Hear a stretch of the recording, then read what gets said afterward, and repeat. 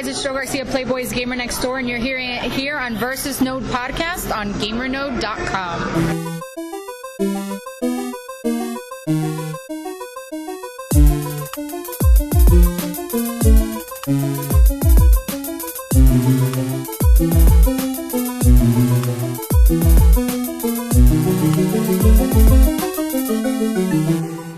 Welcome to episode 25 of the Versus Node podcast. I'm Eddie Inzauto, editor-in-chief of GamerNode.com, and your host. I'm here today with a great bunch of guys, two GamerNodians, and a special guest. We'll start with Jason Finelli here again. How you doing, Jason? Good. The countdown is on. The countdown is on. To those who don't know, Jason is getting married in how many days? We're coming into the home stretch. Now I'm getting to the point where I'm typing out all the programs and making sure the menu is what we want it to be and finalizing the table placements and all that good stuff. The real nitty-gritty of the wedding process. I understand that you have like a particular song that you're entering the reception to. Is that correct? That has changed, actually. Right. I know it's not what it once was, but you still have a specific song. Yes. It is not the Skyrim theme anymore. Which would have been awesome. It would have been. I had to compromise with songs that people would know, and I have a lot more friends that are fans of professional wrestling than I have video gamers. No. So every one of my groomsmen and bridemaid couples are coming into a different theme song, and I get Hulk Hogan. Yes, it's the best ever. That's acceptable. I get Hulk Hogan, which I'm okay with. And I'm tempted to, I don't know if she can hear me, but I'm tempted to feather boa the shit out of that entrance. I don't know if I'm going to do it. But I tried to get like a t-shirt that said Single Life and just rip it off, but I don't think she's feeling that. So. Anyway, moving on. Moving on to Dan, who's been talking already. How you doing? Hey! Wait your turn. I never really know when we're doing intros to a podcast. Is it like, hey, shut up until someone says your name, or else you don't exist yet? You don't exist. It's true. Yeah. I don't know the rules actually, but we do have permitted. Okay. We do have a super pro podcaster with us today, joining us all the way from across the pond in good old London, England. St. Nkubba. What's up, dude? Hello. This is for the first time in like 29 years, I want to get married. Because of theme songs? Yeah, basically. I think I've got about 500 different songs I want to choose. Nice. 500 different weddings. Why don't you just have a reception? No, you don't need to get married. Just have the reception. That too. I'm going to just have the reception. I'm not even going to have a girl. I'm just going to come out. You're getting married to life. Yeah. Like, oh, just kidding, guys. I just wanted to come out to theme music. Be a sick birthday party. A fake wedding reception for yourself. Yes. Oh, yeah, it would be a good birthday party. It's my birthday today. I know. Is that your way of hinting? That was my way of that. I wanted to put something on your Facebook, and I did, and I realized, wait, nobody else has said happy birthday on his Facebook, so I wonder if that's a fake birthday, so I deleted it. I wasn't sure. Oh, I'm pretty sure I got in there first. That's the thing about being in the UK. Yeah, you see, American birthdays. Very true. You Americans and your days of birth. Crazy. Living 5 hours in the past. I know, right? I like the idea that game journalists have so few celebratory moments that they just long for a good entrance. It's like there's no time in a game journalist's life where they're celebrated ever. It's true. Unless they make it for themselves. Next episode of Versus Node, we all get intro music. There you go. I like that. Episode. That's the way it goes. Screw you.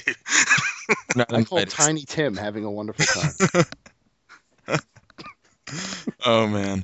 Anyway, that's next time. This time. We're going to be talking about multiplayer gaming, because everyone plays multiplayer games, or maybe not everybody, but a vast majority of players probably have tried out a multiplayer game setting at least once in their gaming career. So, what makes multiplayer so appealing and so compelling? Because everything has multiplayer nowadays. And the way that I thought about this podcast topic was because for my birthday I decided to sit down and play Dark Souls, and that was my birthday present to myself. Just hours Right. and hours. Is your birthday Dark every Souls. day? No, I haven't played it in a long time. So I was Yeah. thinking about, different types of multiplayer and how it's evolved over time. So, I mean, you guys play multiplayer games, right? I hope so. Yeah. Try to. Let's start this off different. Instead of coming to our conclusion at the end, let's conclude at the beginning. What is your favorite multiplayer game of this generation, Jason? Oh, what the hell? That's cool. All right, let's do this. Let's actually circle back to favorite games. Let's start off with why you guys think we're seeing so much multiplayer nowadays, as opposed to maybe in a previous generation of consoles or earlier. Like, it seems like everything has a multiplayer component nowadays.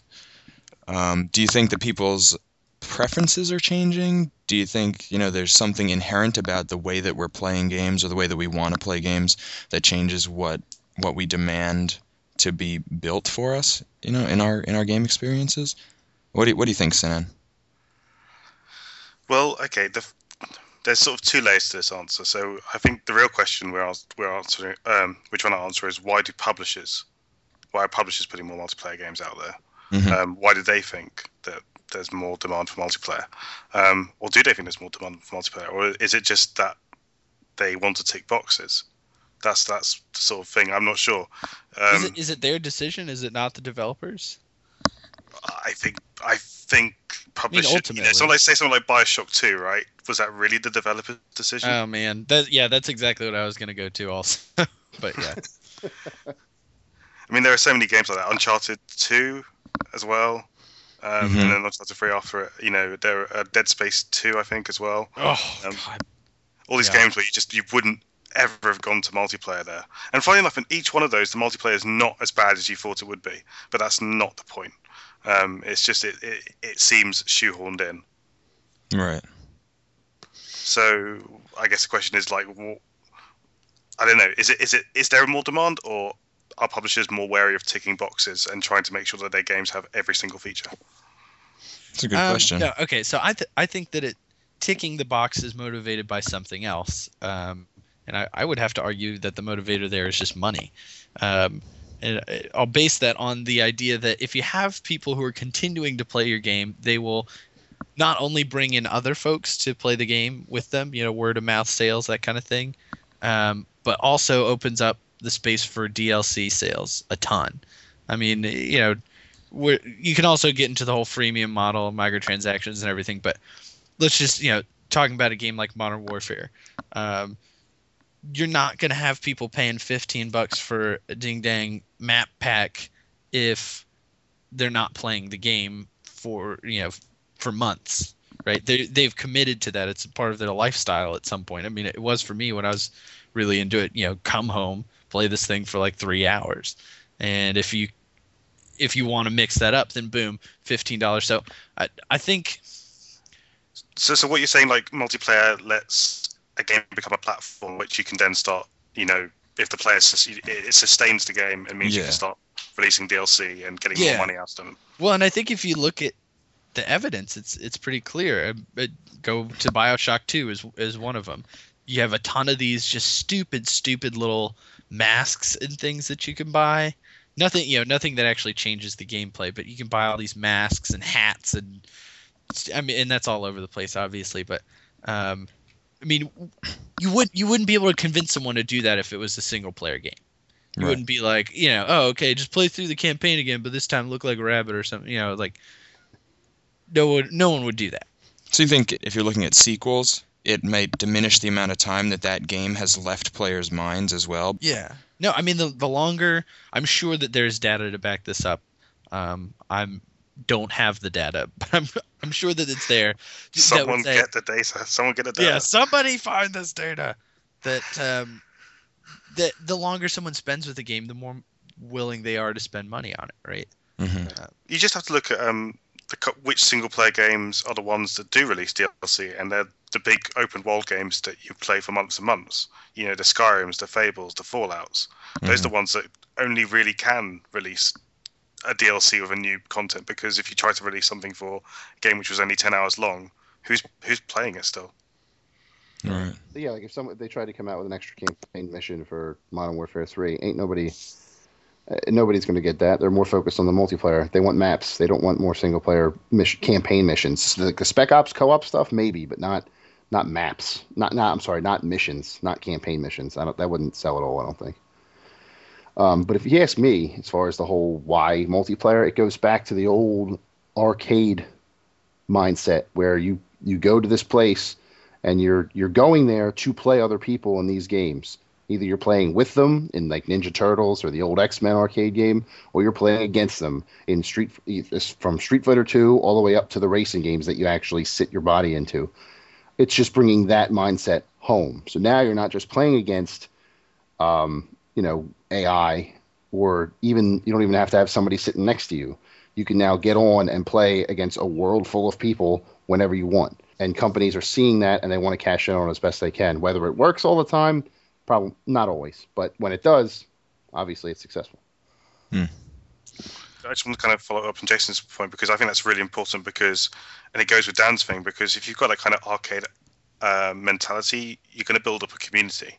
And this is why games like Call of Duty and Street Fighter, Battlefield, they're so successful, because they build up communities who, not even just in the game themselves, forums and whatever, who will, keep talking, keep playing the game and sustain it that way. So, it's harder to do that with a single player game unless it's going to be like a water cooler game, like Skyrim. Yeah. I was actually just going to say that too, is that it's almost a new type of multiplayer, that interaction outside of the game becomes a game in itself. Yeah, absolutely. Totally. Well, and I guess I feel like I was coming across as like, well, there's a bunch of money grubbing assholes. Like, no, I don't think that's the case. I think, like, yeah, tacked-on multiplayer sucks, but for multiplayer that's done well, like, that's a really good thing. And it's also, I mean, from my perspective, really awesome if game developers and publishers make more money. Like, I'm actually very much in support of that. I hope that they do very well with their games. I hope that they make measured decisions with the gamers in mind when they're talking about rolling out DLC or what have you. But I do think it's a good thing that we're building those communities. That arcade mentality is such a core part of multiplayer. Because, I mean, just the relational aspect of multiplayer also, which is something that I completely ignored. But the whole relational aspect is, I mean, you can't overvalue that. That's huge. How people relate to each other. There was a girl who lived in my freshman dorm in college who dated a guy over World of Warcraft. And so, she would just always be in her room just playing away, chatting with him. When he showed up for like 3 days, like nobody went near that room. Nobody knew what was going on because it must have been super intense, like WoW situation in there. But but I mean, that's not like an isolated thing. I know that happens outside of WoW or just people growing friendships on online communities as well.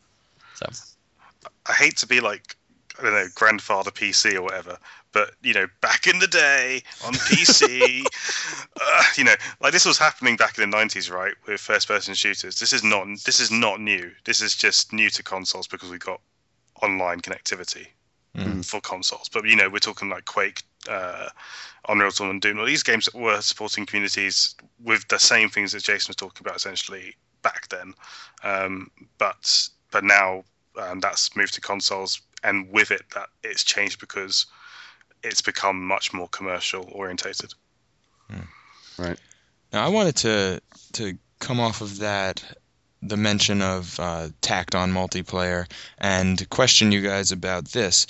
Do you think, or how important do you think it is that a multiplayer component be a real part of the primary game world or game mode, as opposed to something that is fundamentally isolated or somehow separate from what you experience as a single player in that game? You know what I mean? Like, a lot of multiplayers may not have anything to do with what's going on in say the story of the game? Is that a big deal? Does that play a part in how someone connects with that multiplayer or that game? I used to think that it did. Like when BioShock 2 still had not come out and they were talking about that multiplayer and they're like, it's super story driven. I was like, I was really convinced about that. I was like, yeah, like this is going to change the way that people approach multiplayer and we're going to think about it totally differently. And then of course it came out and it was like, hey, here's this audio log. Now go shoot these people. So, you know, it was not, it didn't end up being, and that's just one example. I think you see that over and over. No, I don't think it matters. I think the best example of awesome integration of multiplayer, in this case co-op, and a story that I've seen recently would be the Splinter Cell Conviction, which I don't know if you've played through the co-op campaign there, but the ending is incredible. And it really sort of just flips it on its head in a way that is based in the gameplay. It's not even like a story thing. It's not even like, listen to this person tell you that you should care about this. It's like you immediately care about it because of what you're doing and how you're playing. And I think the more games that can do that, the better off multiplayer will be. I think what you're asking depends more on the name on the box also. Like people who pick up a Call of Duty game know that even though the multiplayer maps or arenas are set in the campaign stages, as they're not related. You play the campaign for the story, you play the multiplayer to meet up with your friends. So when you buy a Call of Duty game, you know that going in, so it doesn't matter if they're related other than aesthetic reasons. In a game like Mass Effect, or a single-player game like that is bringing multiplayer in for the first time, because the single player is so story driven and it's just the nature of the beast, your multiplayer then has to complement that somehow. And the way that they did it with missions that will add to your progress in the single player game, no matter how trivial that progress seems, it gives the people who are invested in the single player more of a reason to at least try the multiplayer instead of just ignoring it outright. So for me, it's more of what franchise are we talking about here? Because like in the BioShock's case, they said it was story driven, but it wasn't.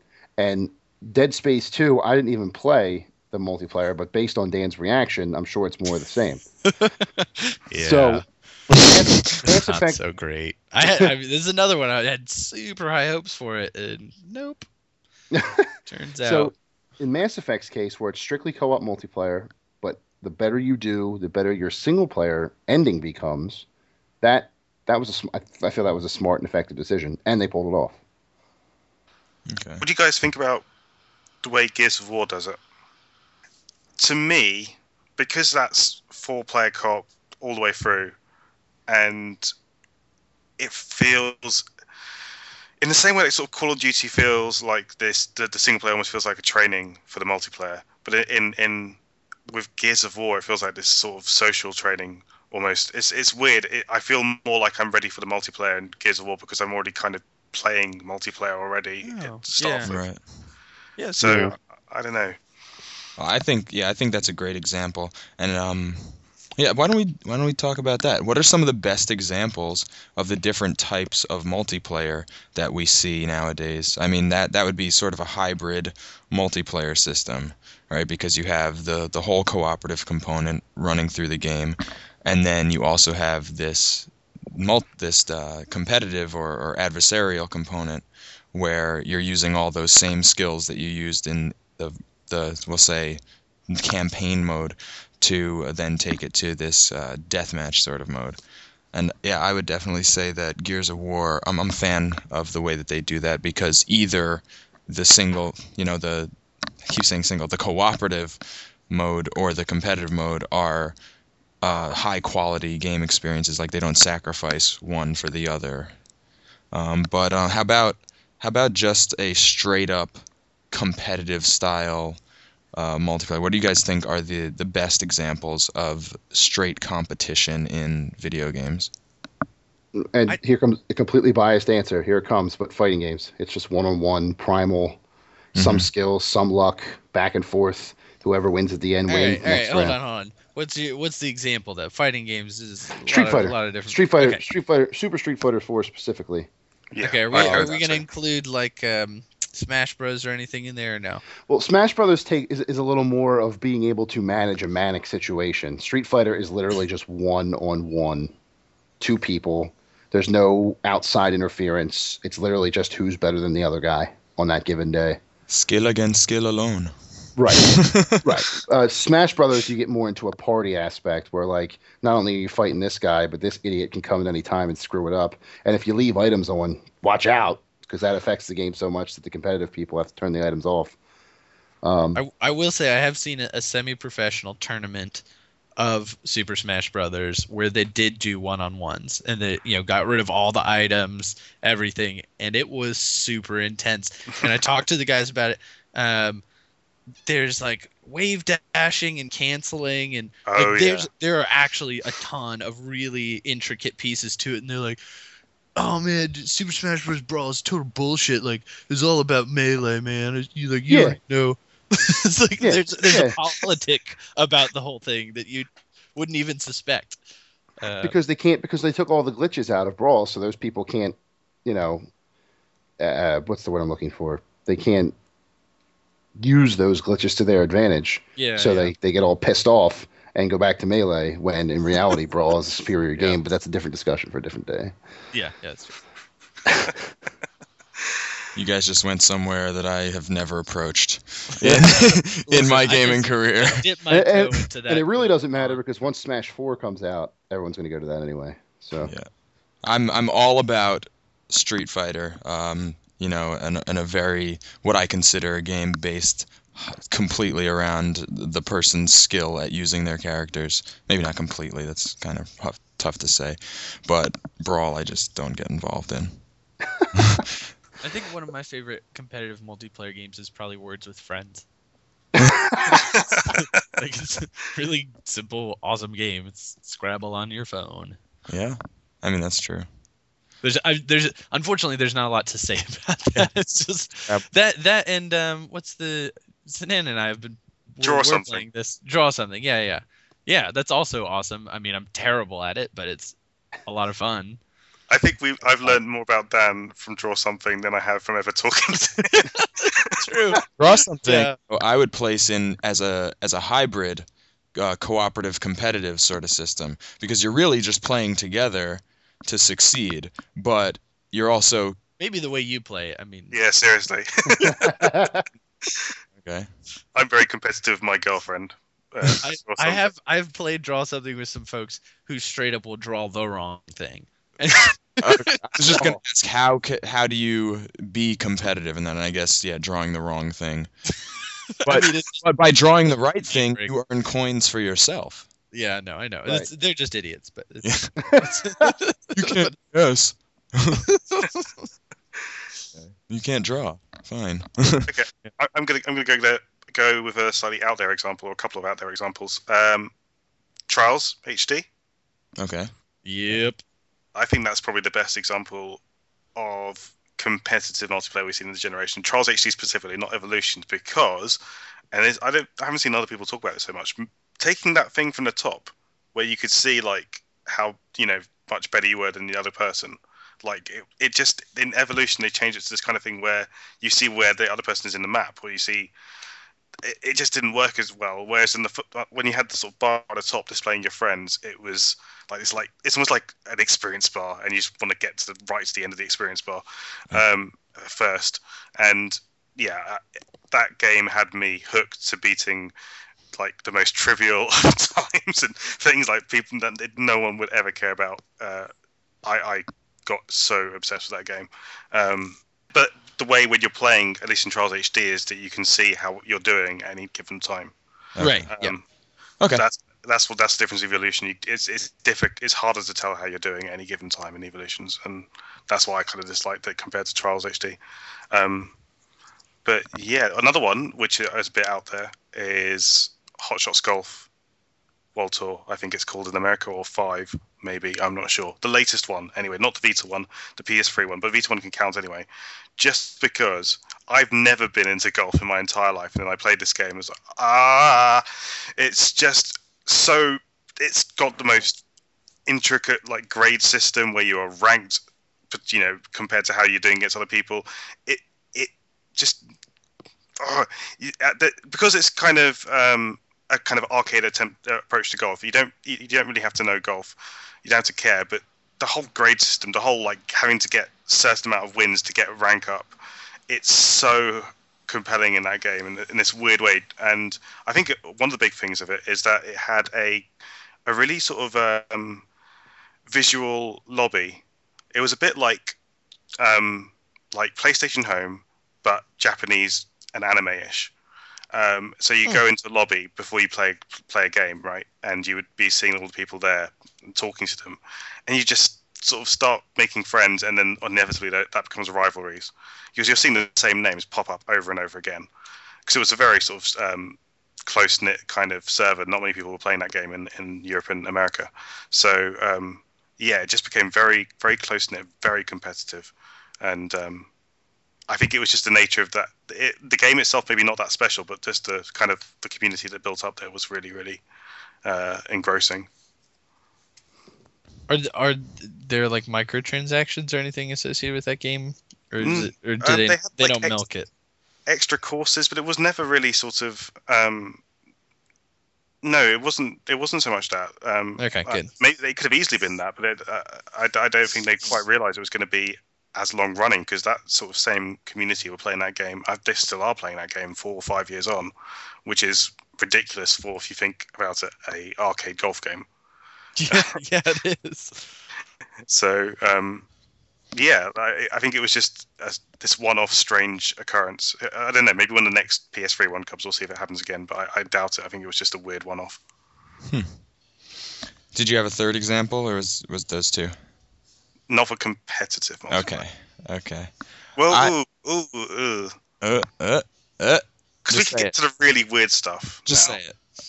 Oh, come on. Okay, Demon's Souls. No. It is not. It's still competitive. I don't know. We'll get there later. Okay. I'll give one. Basically, the game that really got me into multiplayer when I was at my peak of multiplayer gameplay was GoldenEye on the Nintendo 64. Oh, yeah. I mean, GoldenEye is a prime example of a great local co-op game that is highly competitive. I thought it was just very well balanced in terms of the level design and the weapons availability and placement and everything. And that just, I mean, clearly it was at the forefront of console shooters, in terms of competitive multiplayer. So I think that sort of game is incredible. Wait, shooters? If you're playing GoldenEye right, you're playing License to Kill slappers only. I mean, come on. The big head mode. Exactly. Big head, License to Kill, slappers only. DK mode, too. DK mode. So it's a forefront of hand-to-hand combat games. No. Yeah, right. Totally taken off, by the way. So how about moving on to cooperative games? What co-op games do you think really embody the best of cooperative multiplayer? Well, I said Left 4 Dead earlier. I think those games are probably the best co-op that I've ever played. But a lot could be said for a game like Castle Crashers. Yes. Yeah. I totally agree. The old arcade games that were brought back, like Ninja Turtles, X-Men, and Simpsons Arcade. River City Ransom! It's those manic, like, 4-player craps going all over the screen, can't pay attention to your own character type games. Those are awesome. I agree with both of those. Yeah. Absolutely. Yeah, I'm on board with those beat-em-ups for show. Love those games. Did anyone play Double Dragon Neon? No. No, I didn't. I love Double Dragon 2, I think it was. I love every Double Dragon ever. Yeah. But I don't know. I think based on the trailers I saw for Neon, I think my nostalgia will hurt if I play that. Oh, no. Yeah, it might. Okay, so I already mentioned my favorite co-op. Well, let me ask you this: has anyone else played Splinter Cell Conviction co-op? I haven't. Not co-op. I mean, they're dedicated missions for that co-op. It's not this, it's not like there's a map and then you just play around it. It's like single player, except the challenges are all built to accommodate cooperative play. So it's Awesome stuff. Is there any like kind of specific to that game co-op features, like, or is it just the fact that they're making this, individual story? Can you fist bump is what he's asking. That's always what I'm asking. It's not fist bump. No. No, I think it's just that the mechanics of their stealth, the stealth mechanics of that game, which are also in place in the single player, but I think they work really well with co-op, especially, I just did a split screen. You're just sitting there with someone, you're like, okay, hey, throw this charge, boom, I'll take out this light at the same time, 3, 2, 1, that kind of deal, which I guess Portal 2 did that pretty well, as well with their co-op, but just in a different way. But yeah, so the ending of the co-op, though, for Splinter Cell Conviction is a mind blower. It actually is really cool. It's super unexpected. All right. We shouldn't skip over Portal 2. I thought it was just natural. Like, well, you have two people with portals, and everything gets even crazier, and that's exactly what they did. They just made it go crazy. I mean, it's as simple as just having that whole realm of possibility from 4 portals and doing as much as you can with it. Yep, I'd super agree. It's you're just adding more of the same mechanic, and in this instance, it turns out that it's really awesome. I don't think you could do that in any game. Yeah, I was just trying to think of what other games you could just sort of stack on more and more of the same to complexify what you're doing. Yeah. I guess nothing besides just making it more hectic in right. Like making battles bigger in Battlefield or something like that. This actually lets you work the game differently. Yeah, I'm trying to think. It's such a specific and wonderful mechanic that I can't think of something analogous to it. No, neither can I. On the other side of the coin, I'm a big fan of arcade shooters with guns, where you have your buddy next to you and you really can't get any further. Also like Contra, the games that you just can't finish at all unless you have another person with another gun next to you.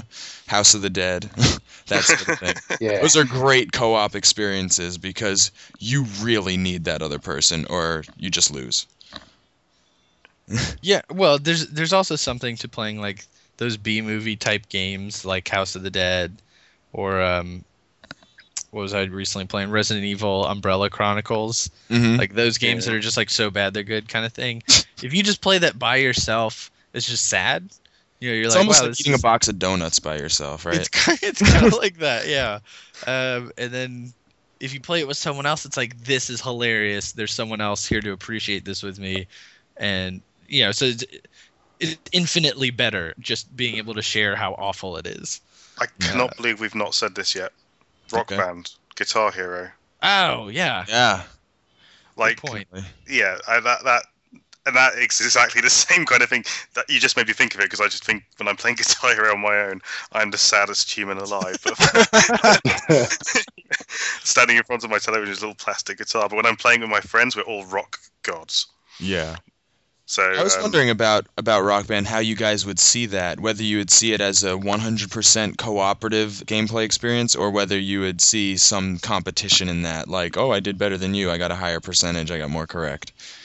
Or do you think once you've put it into a band setting, as opposed to the original Guitar Hero, then it's more everyone's really trying to work together to be the best together? Yeah, I think you're right on that. I think it's having, as a band, you'll feel like you're going towards one goal, and because I think there's that whole thing, if one guy fucks up, then it all starts getting unraveling. So yeah, I think I never really looked at it as competitive personally. Yeah. Anything else cooperative that you guys think is a really shining example? Do you think we were just saying that there's nothing that really compares to Portal 2, but how about games where each player is a different member of a party and they each have different skills, essentially, so you kind of need to complete each other's weaknesses, essentially? Well, I mean, if I'm not mistaken, none of us are really big MMO players. Is that right? No? Is Banana big? That's a mistake button. I'm an MMO player shackled by games journalism. Okay. Well, I know that I'd have to imagine Mike Murphy is not with us right now because he's playing Guild Wars 2. Yeah. Right. I mean, that's a pretty huge example of cooperative play. Right. I'm just totally on the outside of that, so I don't have a very good perspective. Yeah, it's cooperative, and it can also take us right into sort of more hybrid multiplayer systems, because you also have pretty big PvP elements to those games. But yeah, what do you think, Sinan, about the cooperative aspect?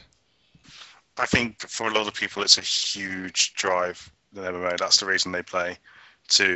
Again, it is actually close to that kind of idea of the whole community and arcadeness. I mean, it's just coming together and playing with your friends and getting used to a role. You know, it's a bit like being in an army, right? You get used to what your job is and what you're supposed to do each time, and each time you attack, you know your kind of routine, and it's almost not so much about the play anymore. It's just about the social aspect, but you are constantly progressing. So I think it's huge to MMOs, but it's not the be all and end all at the same time.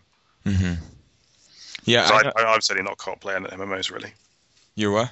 I'm more of a single player guy in MMOs. Okay. So I've played tabletop RPGs, which is essentially an MMO, but a small scale. So I guess a not so massively multiplayer RPG.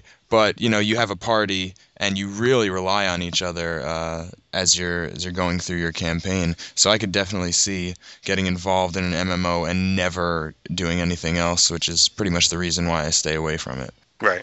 Another sort of similar thing is something like Team Fortress 2, where your teams are small, but you also have very, very, very specific roles, but all of you are working in a highly competitive setting against another team. Yeah, that's a really good example. I'm not super familiar with Team Fortress 2 beyond what most people know, but are any of you guys, Jason, Dan, you Team Fortress 2 players? I was for a while, yeah. I've dabbled, but I'm not big on it. Well, I think even from like an outside thing, you can appreciate like how much that game has done for multiplayer. I mean, and absolutely, no kidding, yeah. No, I mean, and Left 4 Dead, I feel like is huge. Left 4 Dead 2, I see people playing that all the time on Steam. Yeah, I feel like and like what longevity? When did that come out? That was like 2009. Yeah, it was a good 3 years ago. And people are still playing it all over the place. I mean, granted, they're still coming out with new content, so that's part of it. But right. And you talk about community. How about League of Legends? Yeah. Because that's another one where you're being highly cooperative with your team, and then you're still in a really competitive situation. But League of Legends has the most ridiculous community. It's like taking over the world. You guys, are any of you guys into any of the MOBAs, Defense of the Ancients, League of Legends? I mean, I was just going to say, I'm like I feel like an outsider who's interested in these things. I haven't really ever played one, but I find the communities and the whole sort of, because the whole thing with League of Legends is completely noob unfriendly. Like, that game was a Hero of New Earth or something. Is that what it's called? Something like that. That's a really unfriendly game. Dota, I don't know so much, but these are super hardcore communities, really, really into their games and getting really good at them. And if you're not, from what I understand, if you're not keeping up, you are not wanted. Yeah, well, that's actually something I was going to bring up, is to say, what's the threshold? What's the gateway look like for getting into these various, whether it's co-op or straight up multiplayer? Right. In normal circumstances, when people talk about development, you hear, well, you want to make it more accessible. You want to be able to teach the gamer. But there's sort of no getting around that outward-facing hardcore audience with a game like League of Legends. So, I mean, is the burden on the developer at some point to come back and say, like, no, here's like the lobby where all you noobs can play, and like we'll gradually bring you in, or do they just say no, like this is a hardcore game and like that's the way it's got to be? I think there has to be some sort of distinction to allow players to play the game at all, because I equate it a lot to playing sports. and I know that, like, say take volleyball for example. I lived in San Diego for a long time, and there were beaches that had many courts set up all the time, and it would be really tough for someone who was terrible to actually get on and ever play and have fun because there were such good players. So same thing in video games. There needs to be a space where these shitty players can get together and play together and actually enjoy it. Well, I wouldn't call them shitty. I'd call well, maybe they are shitty, but most of those people are people just getting into the game. You're learning. Yeah, there needs to be. I agree with you. There needs to be some kind of place where the beginners and the people who aren't familiar can go and learn it, and then when they take the training wheels off, basically go in and join the main game. Yeah, to me that's super important, because otherwise your game is only relevant to a certain number of players who adopt it early and are all learning together at the beginning. You know, they're sort of terrible at the beginning, but then once that first chunk of players gets really, really good, that essentially eliminates the ability for more people to get involved. It's interesting that you say that, because Call of Duty, all the Modern Warfare games and Black Ops, there is no more new. There's very little of that new game learning curve anymore, because all of the games are so similar mechanically. The guys who were really good at Black Ops are going to still be like insanely good at Black Ops 2, and it's going to take them like 3 days to figure out the maps and 2 days to figure out the gadgets, and then it's going to be right back up there in terms of that gateway threshold. I think one of my favorite things is when I tell someone that I write about, someone who doesn't play video games very much, I tell them that I write about video games, and they're like, "Oh, you must be really good at video games." I'm like, "Wow, that's the opposite." I guess it depends on what games you're talking about. Like, I'm decent at writing. Like, that's the one thing. That's the thing keeping this afloat. Words with friends, me. That's Jim. Yeah, that's the one nexus of my talents, I guess. Right. Do you guys feel that there's a problem there with games that basically subsist on everything that's been built before, like Call of Duty, and make it more difficult for players to get involved? Well, yeah, because then eventually you're going to lose people who just lose interest in those types of games, and you're not going to be able to replace them. Because anyone who goes in there brand new is going to be so goddamn frustrated and behind the eight ball that they're just going to leave anyway. So the problem there is you're shortening your core group of players, and eventually you may not have enough players to have a substantial online community, or everyone gets so frustrated that they just leave and your game is dead. Now, is that ever going to happen in Call of Duty's case? No, probably not.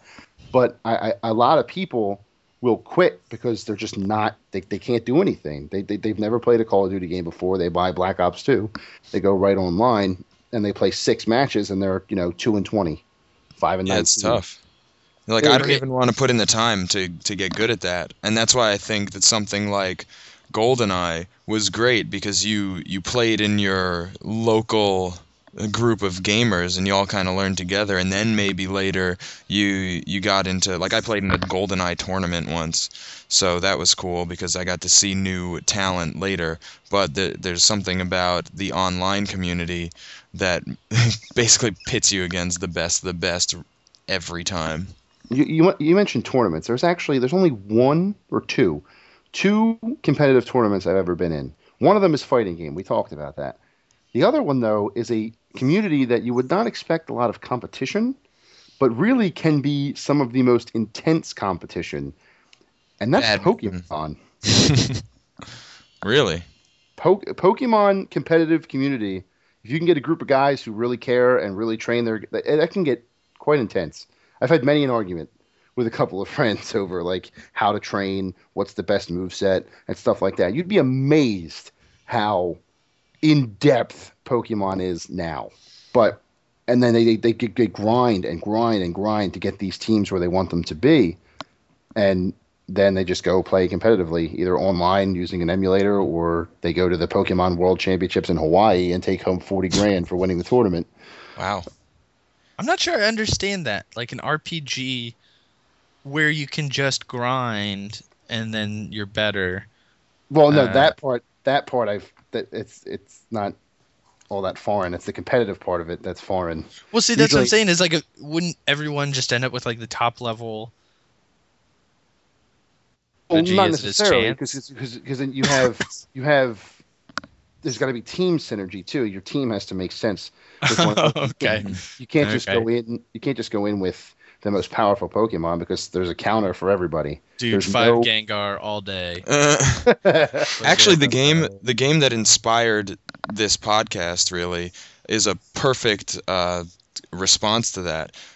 Sinan mentioned it. Dark Souls is an RPG, and it's incredibly deep in terms of character customization. There's lots of grinding to build a character, but what it comes down to in PvP is player skill using the particular build that they've created and using the weapons that they've acquired against other players' whole loadouts and their skills and their styles of play.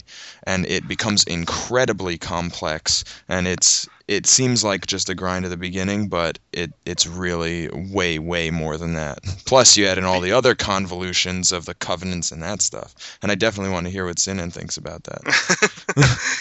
I was going to say, for me, that's not what interests me about Dark Souls, and that's why I specifically said Demon Souls, because long-winded explanation follows, because with Demon Souls you don't have the checkpoints, right? So it is all about getting through each chapter, and death becomes much more important in Demon Souls than it is in Dark Souls. It's much more gutting in Demon Souls. So that whole aspect of the messages and the ghosts in both games is much more accentuated in Demon Souls, because it's all a big matter of trust, right? Mm-hmm. You see a message and you don't know what the hell. When you play that first game, like, it's telling you, do you follow this for safety? Do you believe it? Do you not? Right. Is the guy screwing with you? Is he trying to help you? And there wasn't any way of knowing in Demon Souls. And Dark Souls is a way of knowing with the recommends. I think that came to Demon Souls eventually. Well, at least when I played it, there were people recommending it anyway. There were as many sort of trolls trying to recommend stuff in Demon Souls. Like they were laughing as they clicked it. Exactly. That's so funny. He's going to fall and die.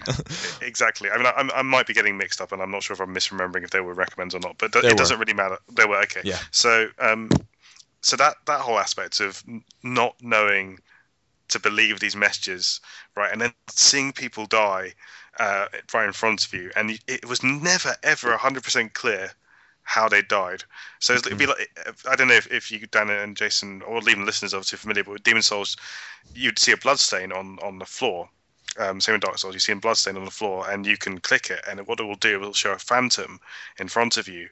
It'll be the phantom of that player who left the bloodstain, the death, by dying, and it will show this phantom of the player and exactly sort of like the last 5 or 6 seconds of what he did before he died. But you won't be able to see what hit him or what knocked him off. You'll just see, like, for example, it's on a thin bridge. He might suddenly fall to the left. You'd be like, okay, so does that mean he sidestepped, or was there a giant axe swinging at him? What the hell? Or is an enemy coming, like, going to jump out of the sky and hit me right there? So it puts this huge amount of fear into you because you're so paranoid going ahead. Like, what the hell's going to happen? At one point, honestly, for about 5 or 6 hours, I didn't touch bloodstains because I just didn't want to know. I was like, I don't want to know. I don't want to know. It's too much. It's too much information. So I've never had a game. I can't think of any other game which does that. That it's like the most weird kind of multiplayer. Yes. Okay, I had a somewhat similar experience actually just yesterday. I was playing Company of Heroes just because that's an amazing game, and I went to go get into a multiplayer lobby. Like, I'm really awful at the multiplayer, so I was like, hey, I'll try to find a noob lobby. Sure enough, found one. 2v2 noobs, Karantan, whatever. Hop in that game. I'm starting to build up my troops. I'm getting going a little bit, and then they just come in with an area. Like, these guys were pros.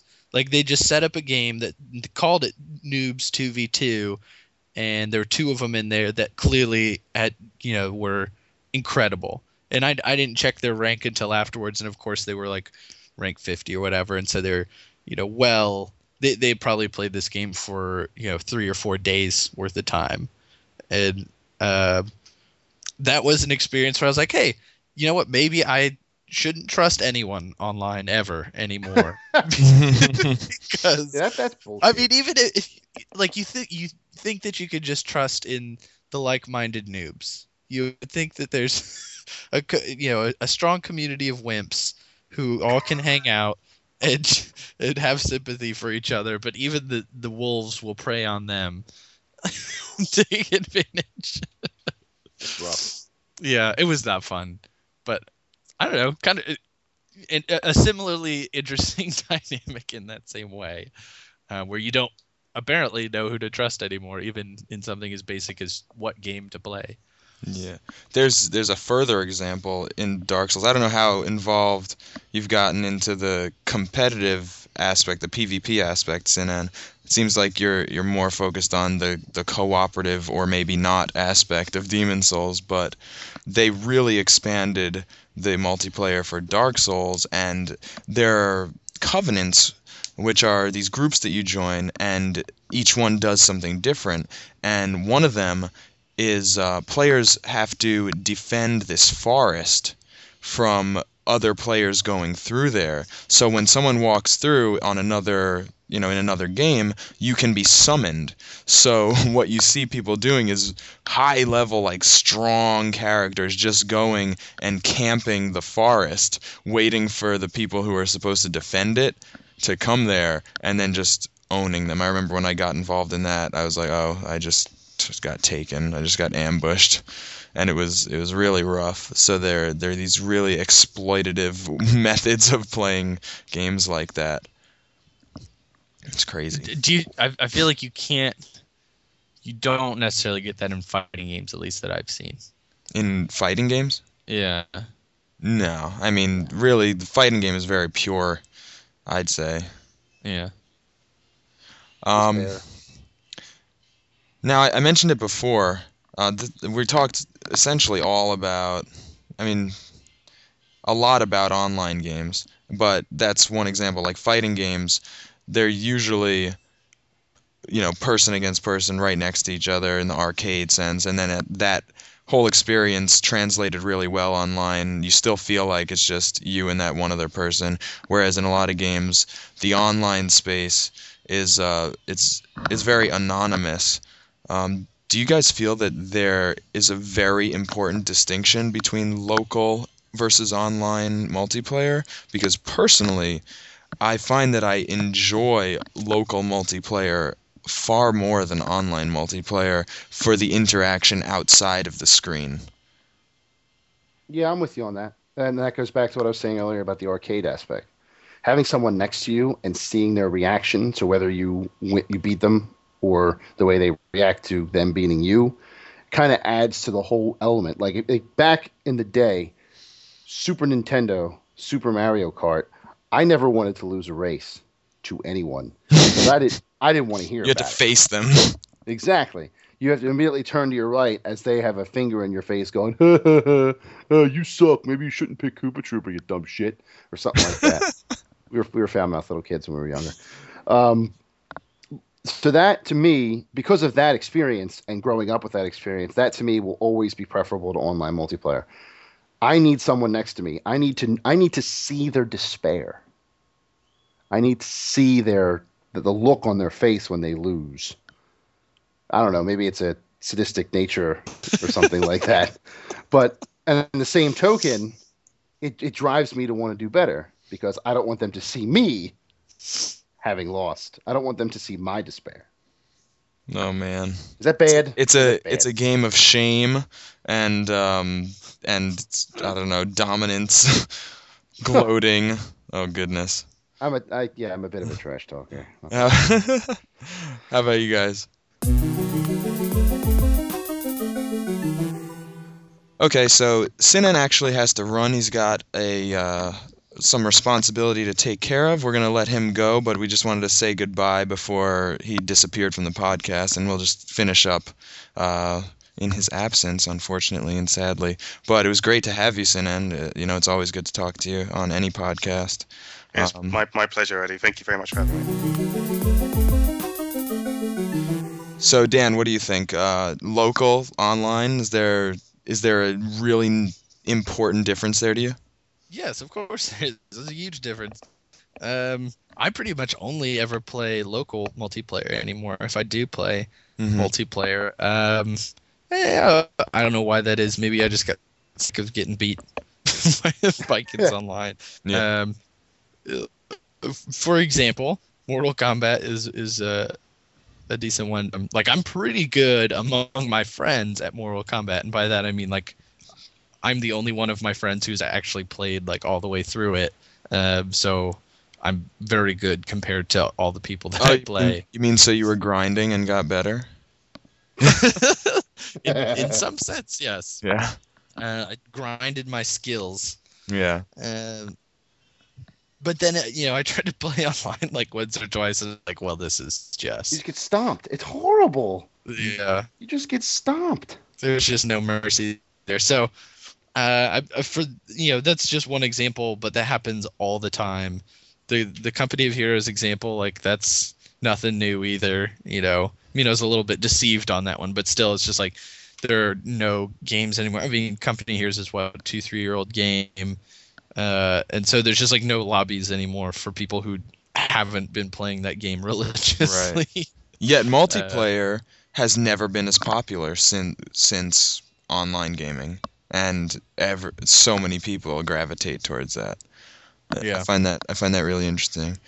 So I want to jump back. I started to ask you guys what your favorite multiplayer games were and why, and what elements really made them that way. Because what I would like to know is what in particular about a particular multiplayer game, makes a person love it. So I'm just gonna start. I'm gonna ask you guys, Dan, what do you think would be your favorite multiplayer experience? It could be ever, this generation or ever, and why? What elements of it made it that way? I'll need a second to mull. I'm ready to go. Jason, let us know then, Jason. Yeah, okay, do it, yeah.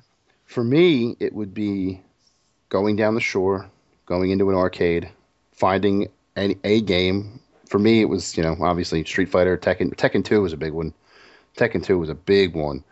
Putting my quarter in, playing the guy next to me. If I won, I stayed on. If I lost, I had to go back to the back of the line.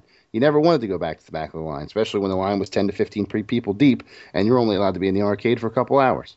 You want to play as long as you can, and as many people as you can. And again, it's the people being next to you. It's not someone on their computer or on their console in their house in Nebraska somewhere, whatever. Right. One of my. They're not safe from your. Right.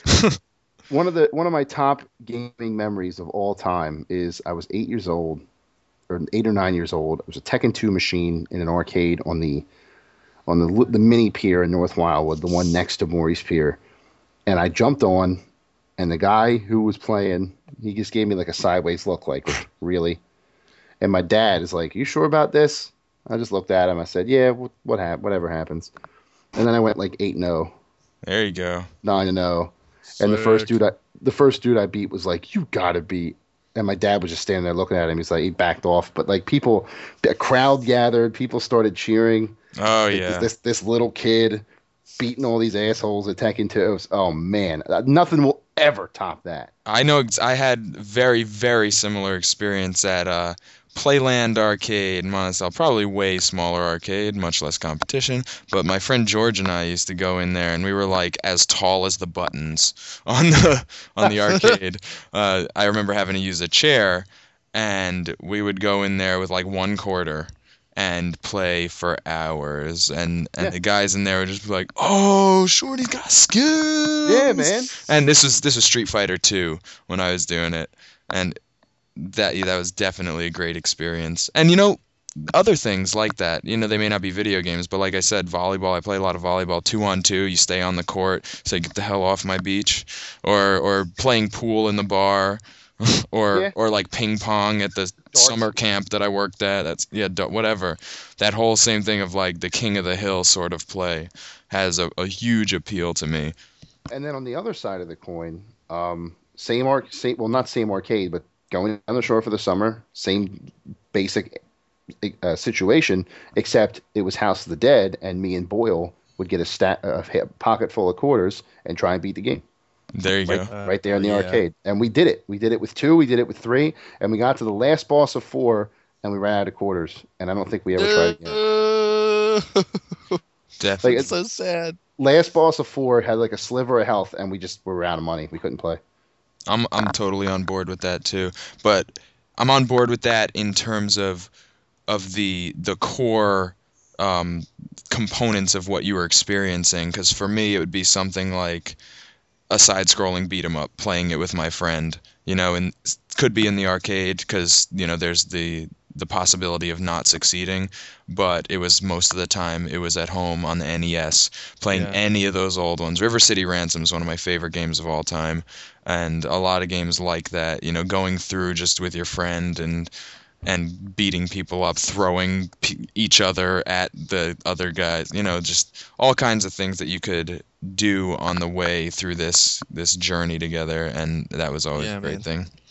Turtles in Time. There X-Men, you go. Yeah. Exactly. Simpsons. Yeah. Yep. All of those. I think. Okay, so I've got 3 answers here. All right, I was waiting for you to come up with something. Okay, yeah. So my arcade answer would be Jurassic Park: The Lost World, which was one where you would sit in there. Yep. And it was 2 people. You had the light gun, and you just. This is back early '90s or whatever, or maybe mid '90s.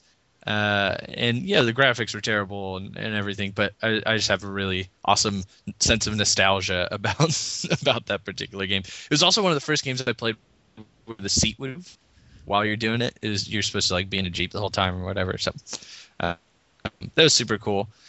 In terms of the mix and the payoff, the feeling of the individual payoff of the mechanics, I would say Assassin's Creed Revelations multiplayer is probably my favorite.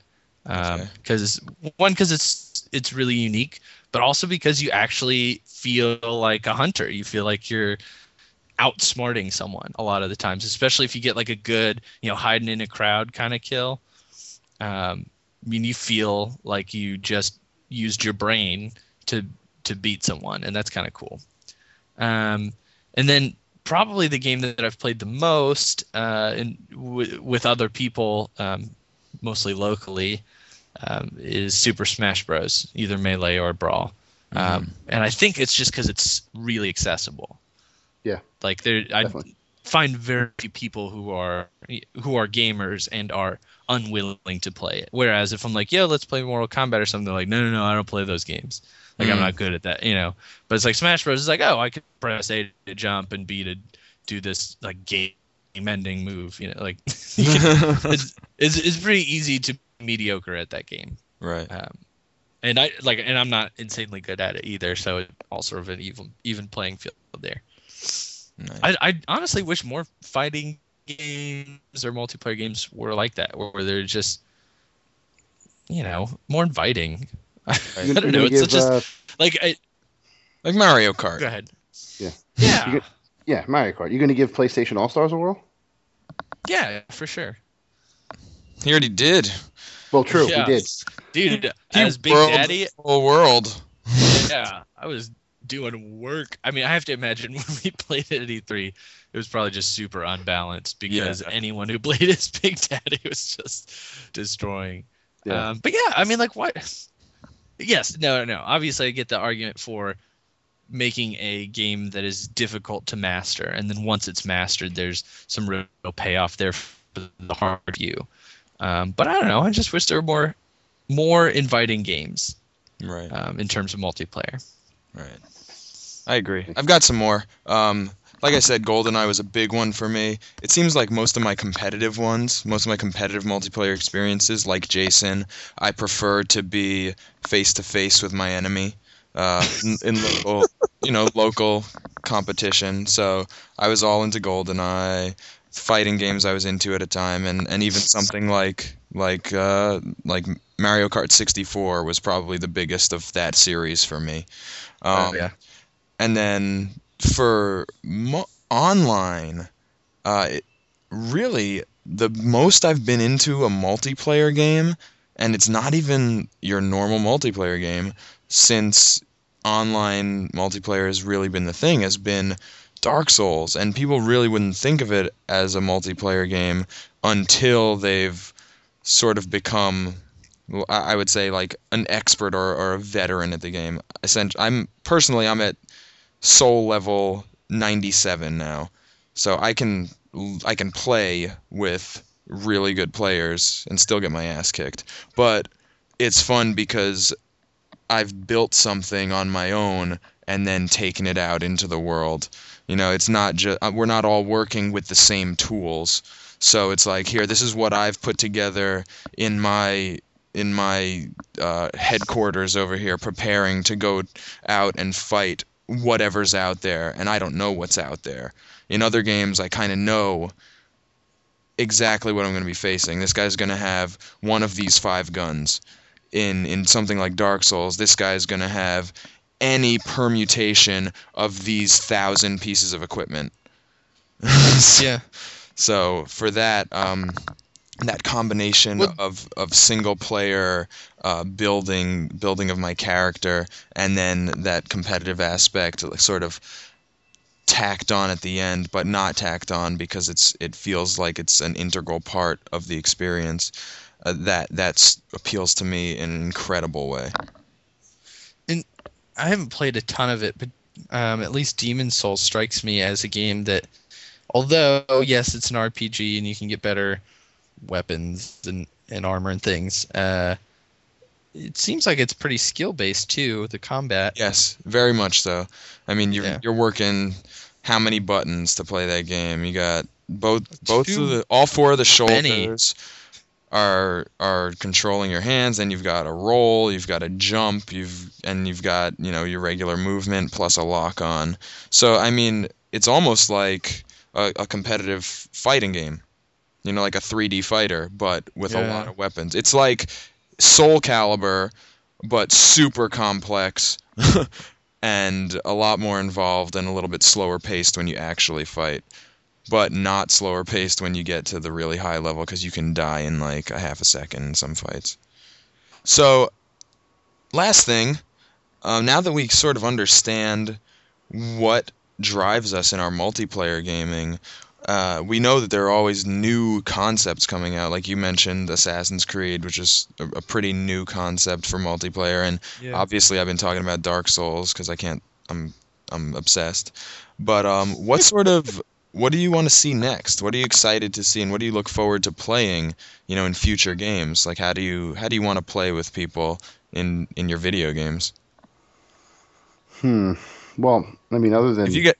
Yeah, go ahead. If you guys need time to think, one example that I've always wanted and now is finally coming true is the idea of Dust 514 operating in like multiple genres of gameplay inside of one larger cohesive world. And if you don't know what Dust 514 is, it's a multiplayer shooter based in the world of EVE Online that is tied to the real-time sort of grand strategy of the game. So, to me, having that foundation makes it far more compelling to play, because I feel like what I'm doing is important, as opposed to just, like I said, there was a disconnect in something like Call of Duty. You're essentially placed in an arena, and it doesn't mean anything because you respawn, you play the next match. It's all about matches. It's like one game of ping pong. It's not really that pivotal to my life. But in something like Dust 514, I feel like there's real consequence and real impetus for me to play and do well and motivate me, make me feel like it's a great, like an important thing.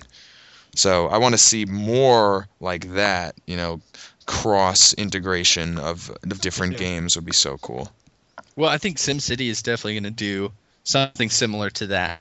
I mean, it's not like 2 different games, but it's super super integrative, right? Yeah, like we're one city, like a cluster of cities can affect that little, ecosystem, but then all of the cities affect the entire SimCity world's like the economy, I guess you would call it, or whatever. That sounds nuts. I can't wait for that. Right, and it can be collaborative, and the good thing about it is it's not mandatory and it's not separate. So it's part of that if you want it to be, and it's seamless as part of that single player experience, but you don't have to do it. Although It seems like you would want to, so that you get some of those wonders or whatever. But I think drop in, drop out co-op, as simple as that is, and as often as that term gets thrown around, really have yet to see, I think, a polished version of it, or the version that I would want to see, I guess. Okay. Are you excited for Resident Evil 6? Yeah, I think so. I mean, I didn't see the thing at E3, but I mean, for what I've seen, yes, I am excited for that. I think you've more so adventure games though. When I say adventure games, I don't mean point and click adventures. I mean like action adventure fantasy. Like Fable 3 was an ambitious project for that, right? And they're saying, yeah, no, you can have, and you could see the ghosts of other players walking around in your world, and you can presumably click on them, and then they could just hop in. But it was like when they hopped in, they like lost all their gear, and and like the quests and things had to change. So it was a different. It wasn't like a seamless thing where you could just be like, "Hey, friends, come on, bring your stuff, bring your character into my world, and we'll have fun." It was a little bit cumbersome. So I feel like the first person who's able to do that, especially in like an open world fantasy game, I'm going to be super happy about that. I mean, as much as I don't like that I don't like that it's taking away from the horror aspect a little bit. Meaning, you got Dead 3 that they're doing drop in, drop out co-op that also looks really ambitious. They're saying you can do the exact same thing in single player, and it won't negatively. There's no adverse effect to playing by yourself or playing with another person. You'll just lose some dialogue or something like that. Like there's some specific dialogue that happens if you're playing co-op. Right. Yeah.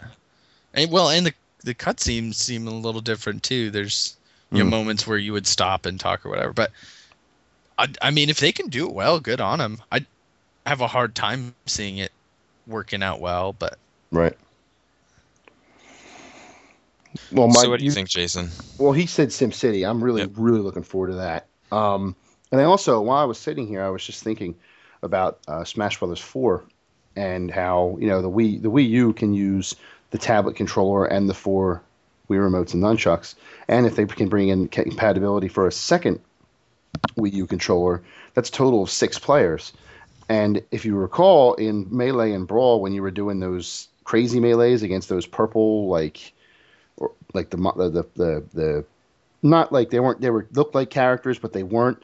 There was you and 5 others, so 6 on one screen at a time. Could they make it so that it goes from 4 to 6 on one screen in one match at one time? Can they expand that to bring 2 more people into the fricas? That'd be crazy. It's crazy now. I can't imagine how much more nonsense it would add if you bring 2 more players into the mix.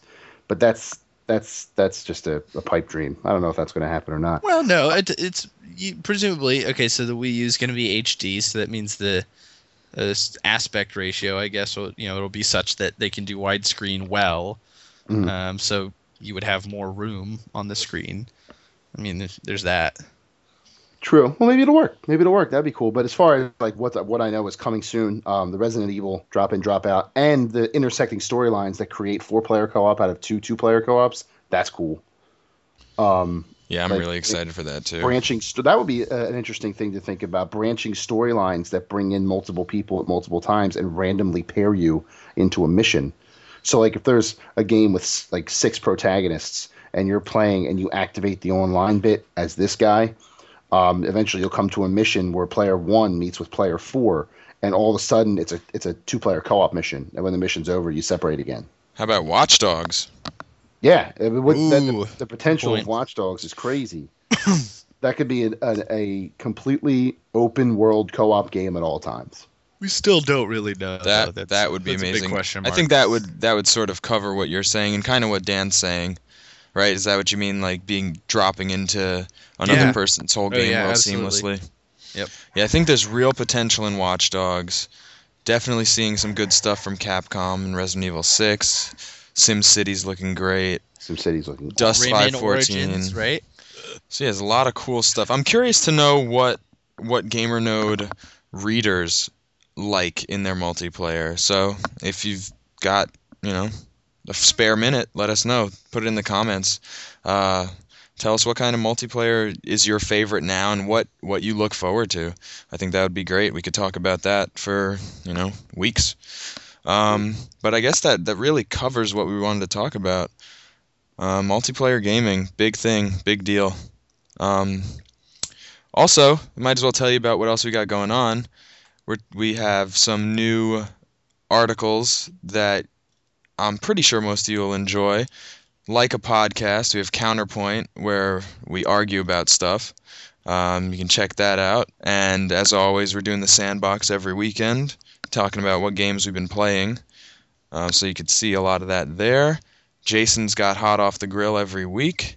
Yep. And, of course, a lot of news coming in, a lot of reviews. We've been really going on all cylinders here at GamerNode, so definitely check that out. Everything. Spoiler alert on the next Counterpoint. My argument is so rock solid that nobody has disagreed with me yet. I just haven't had a chance to the point where nobody has responded at all. That's how right I am about everything. Oh goodness. Oh boy. I'm gonna talk about GoldenEye on the Wii. There you go. just to back that up. Yeah, I'm just gonna be a huge dick. All right, guys. Well, thanks a lot. That was great. Glad to talk to you again. Sorry we had to lose Sinan a little bit early, but it was good to talk to him too. Thank you, sir, if you're listening. And that would be Versus Node 25. We'll see you the next time. Woohoo! See ya. See ya. See ya.